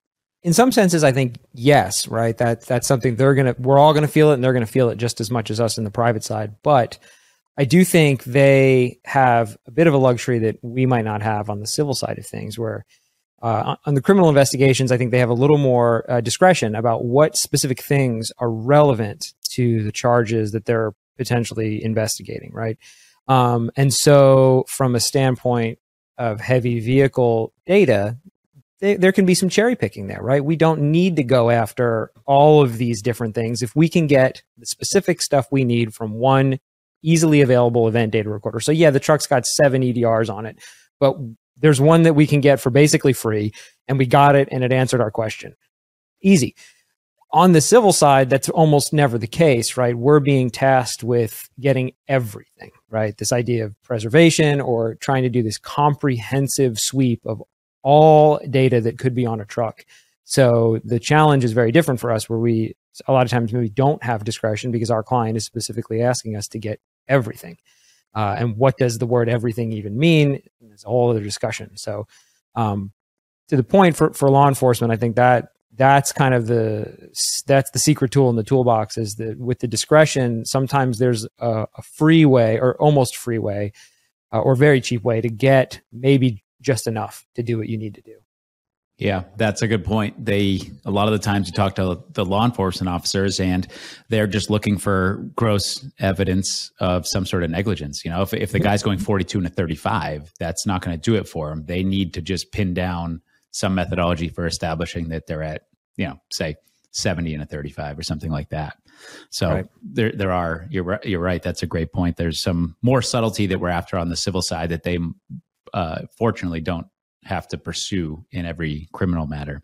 If we see sometimes where the law enforcement actually works with a fleet, let's say if they, the fleet may say, look, I'd like my expert to be able to come in and inspect the truck, and there's a discussion going on there where they say, we will share the data with you. right? So that happens as well. We've had that in many cases. And sometimes that can be a benefit too, because now you're being able to see the truck before, something moves, and, they have everything locked down. So there's a beneficial exchange that goes on there. Doesn't happen very frequently, but, we see that from time to time. No, that's kind of like one of those great symbiotic relationships there, right? Where on the civil side, you might get early access to a vehicle that's on hold otherwise. And for the LE guys, they get someone whose job it is to deal with all the problems of EDR to hand over a complete download. So they don't have to worry about what tools and software, and here it all is. And you can look through it and see if it has the things that you need, right? And sort of benefits everybody there. So yeah, very much is an arrangement that happens. You were mentioning earlier, Tim, that at the beginning, like the advent of EDR, just like passenger vehicle EDR, that some of the recons were kind of thinking, well, there goes our job. Let's start focusing on what's next. And then the video being omnipresent now, I think some people are thinking that that's going to solve a lot of their cases. And then the progression of EDR data and becoming more and more advanced, and including video, like the Bendix systems where you get 10 seconds pre, 10 seconds post. Do you think there's a world where event data recorders become so good and so easily interpreted that us pesky recons are sidelined? Well, hopefully there's a world in which we are sidelined because there's no more crashes, right? That's what we hope for. I don't know if it'll happen in my lifetime, but no, I think if anything, it's just going to drive more specialization, right? Now you need to be able to understand how these systems are working, just like the collision mitigation. So it's no longer good enough to just understand how crashes happen. You have to understand how these systems are working. And so, I think that's where the things are going to shift in our industry. On paper, it seems like more data equals more answers. And in practice, it equals more questions. And you need someone who can provide those answers. And so I think the more data that we find on vehicles, the more modules that are recording information, the more systems that are flying around, just means there's more work for us as the investigators to understand and explain them, because it's already at a point where we do this and feel behind. So someone who doesn't do it at all isn't going to be able to suddenly pick through it. So you mentioned, does the data become, interpretable enough or something? Maybe, but it doesn't seem to be going that way, right? It seems to almost be going the opposite direction, where it's becoming more fragmented and more difficult to put together. So that's only going to drive the need for people with specific expertise in that. Well, and Matt, when you think about the SAE class that we teach, how much of the time would you say we spend on talking about what we call issues with the data? Right? Oh, yeah. So, it could be up to half the time we're talking about the issues. We introduce what is there, how do you get it? But then the second half of the discussion is, can you rely upon the data? Mm-hmm. And back to, the designers of these systems, is this the first thing they start off with? And do they spend a lot of time testing it out and making sure it's working correctly? Does it sell trucks? It doesn't sell trucks, right? So, are they really going to spend a lot of time really doing the kind of work that we do to understand the data, how it gets created, how reliable it is? Probably not. So therefore, you get a disclaimer on the data that should not be used for crash reconstruction purposes. Yeah, the EDR data has kind of done the opposite of what I think a lot of people thought might happen, in that now we have this data. It's coming from all sorts of different sources. You have to be in tune with the sources of it. You have to be in tune with, like you were saying, Tim, the anomalies and what's required to interpret it. And now we can perform a more sophisticated analysis. We will know more at the end because of this data, but getting to the end is a monumental effort in a lot of these instances. Take video, for instance. I'm sure you guys are working cases where you get video And it's like, all right, we know the basics of what happened, but if you actually want to interpret that video evidence to determine speeds and use a scalpel to assess avoidability, well, you kind of doubled your bill at that point. So you'll have a better answer, but it's way more work. Yeah, like the simple cases get much simpler, but the complex cases get far more complex.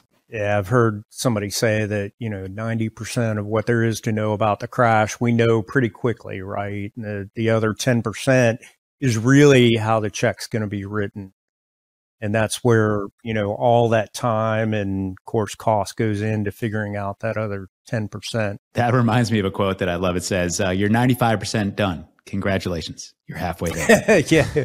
Halfway. Yeah. It does feel like that sometimes. So how can we best adapt and keep up with all this? That seems to be, I was going to ask this question. It's on my handy dandy journalist list here, but I think we've already kind of covered it. Is like, where are we heading from here?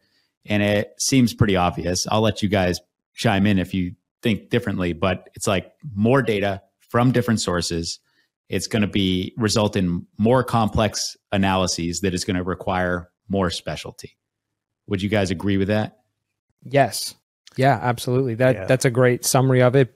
But also, could there be, regulation coming down that suddenly shifts that whole direction, with the stroke of a pen? Yes, also that. So it's a matter of, I guess, being nimble, right? Being ready for whatever ends up showing up.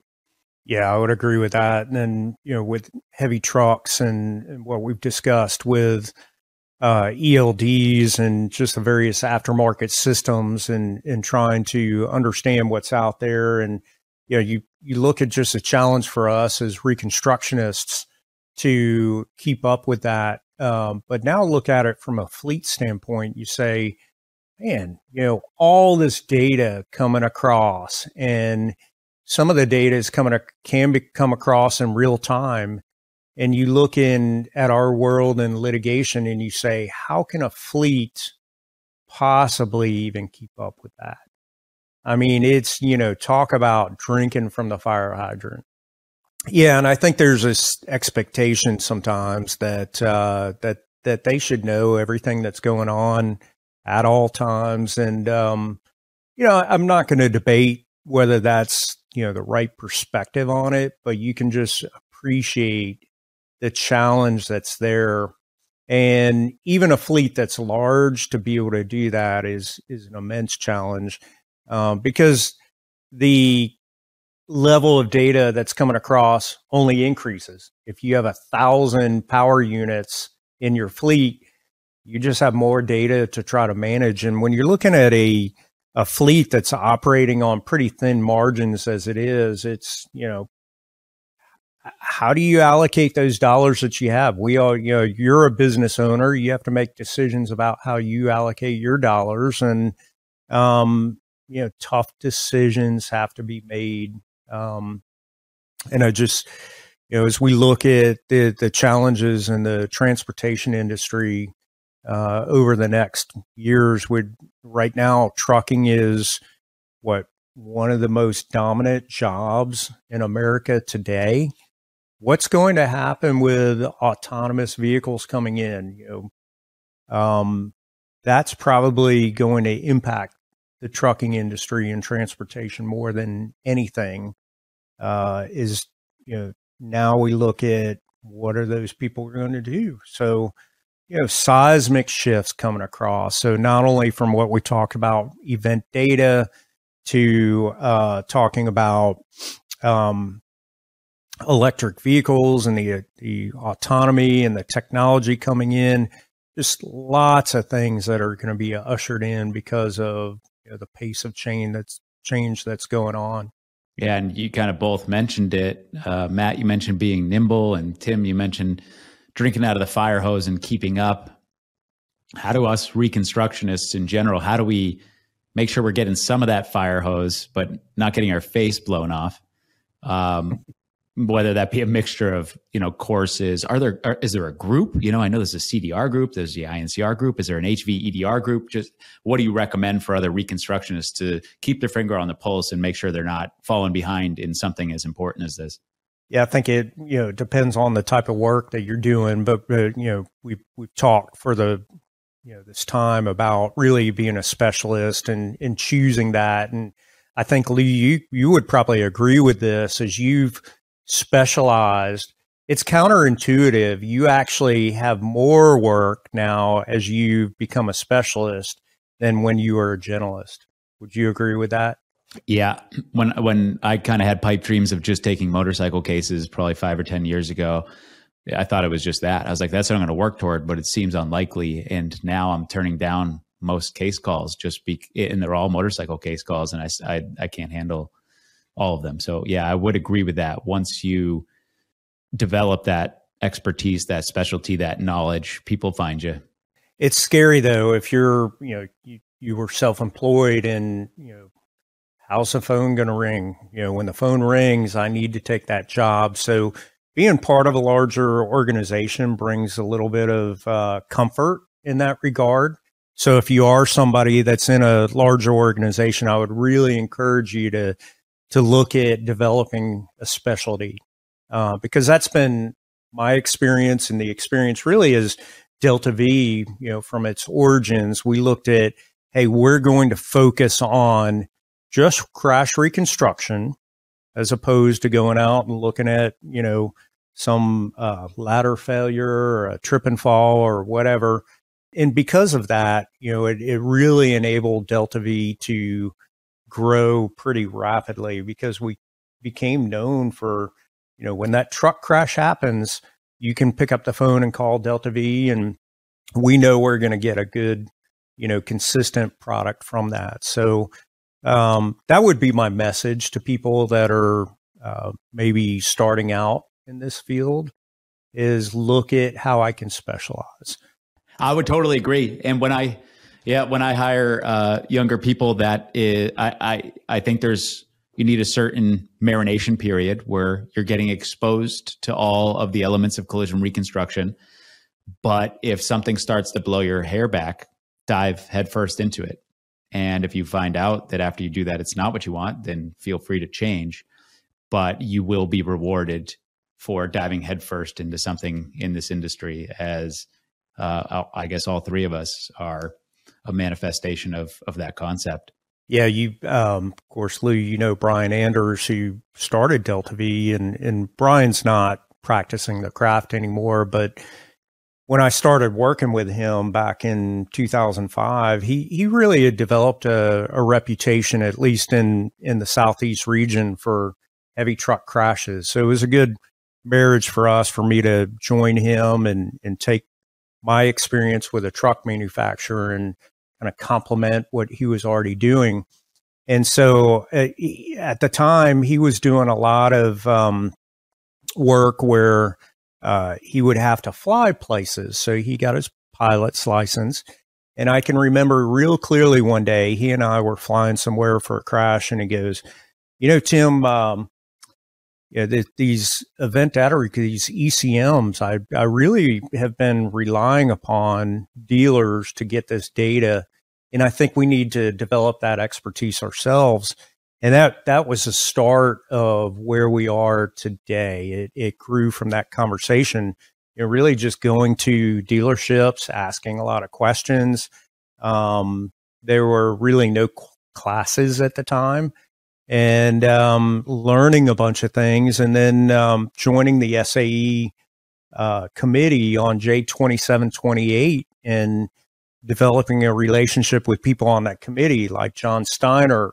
And then John and I, had a like mind where we said, hey, let's share our knowledge. And that led to us developing the class and going out and teaching. And so, it's been a great journey.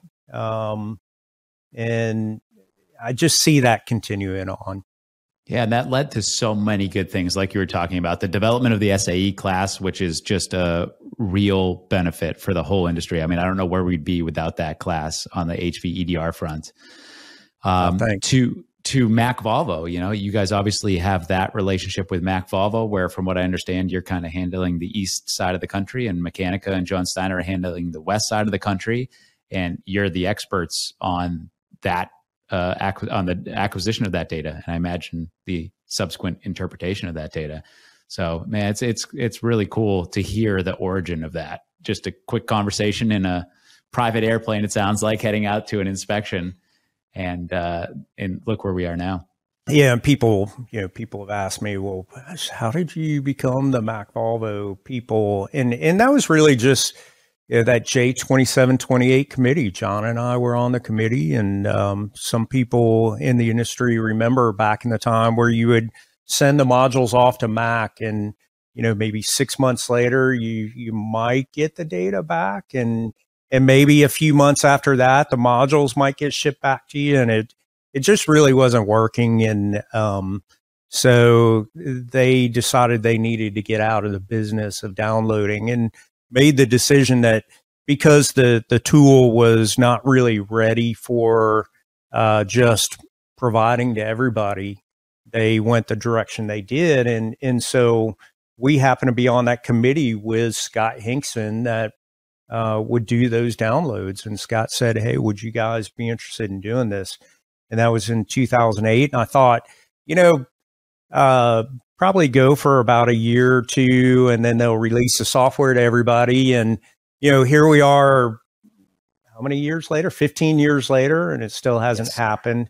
Maybe it'll happen next month. I have no idea. But until then, we're going to, do the best job we can for everybody out there, and, make sure we can answer the questions. And I'd say the upshot to all that has been, if there's any heavy vehicle event data that is the most well understood, it would be Mac Volvo data, because of that reason, right? It's it. I mean, when you're able to see that volume of downloads from a single system, you can see all those edge cases and anomalies and strange things. And then you're like, man, if I could just see this for everything, right? If I could see that many downloads for Detroits and Cummins, we'd really understand everything. And that kind of drives the whole philosophy behind trying to be open with the knowledge that we have, not just hoarding it all into Delta V, but teaching the class, sharing what we know, being accessible so people can share that with us, because that's the closest we get to having that, to having hundreds and hundreds of the same kind of download come through, where then you can really feel like I've seen every permutation of this type of system. Yeah. I love it. And I mean, it relieves a lot of my anxiety knowing that you guys are out there and Mechanica's out there, because I know that when I get a crash involving a tractor trailer, I don't have to be the one to know everything there. And that's, I don't know what I would do if that was on my shoulders. I don't know what I'd do. I guess I wouldn't sleep. I wouldn't eat. I would just be constantly working and trying to learn new things. Right. So I really appreciate, this has been super fun. And I really appreciate you guys making the time, a couple hours. It turns out we might've gone a little bit over what I had advertised going into it. But I really appreciate you taking the time. Is there anything that you wanted to say or cover that we haven't talked about yet? I don't think so. No, I think we covered a lot. Yeah. Comprehensive. Thanks for having us. Yeah. Really enjoyed it. A whole lot of fun. So where do people find you? If they want to reach out, they have a case, or they just want to talk shop, how do they find you guys? Yeah. So Delta V Forensic Engineering, we have a website. And then also there's, if you're specifically interested in heavy vehicle event data, HVEDR.com. So, that's all things Mac and Volvo you can find there. If you get a Mac and Volvo truck, how to find one of the service providers, a little bit about the data, that kind of thing. And then also Detroit Assurance as well. If you have a Detroit Assurance, a collision mitigation system where you need data, we talk about that on that site, and we can provide assistance in downloading that data directly from the module if needed. Awesome. Well, that's great. It's good to know where to find guys like you. That's for sure. And thanks again for taking the time. Yeah. Thank you. Hey, everyone. One more thing before you get back to business, and that is my weekly bite-sized email to the point. Would you like to get an email from me every Friday discussing a single tool, paper, method, or update in the community? Past topics have covered Toyota's vehicle control history, including a coverage chart, ADAS, that's Advanced Driver Assistance Systems, Tesla vehicle data reports, free video analysis tools, and handheld scanners. If that sounds enjoyable and useful, head to lightpointdata.com/to-the-point to get the very next one.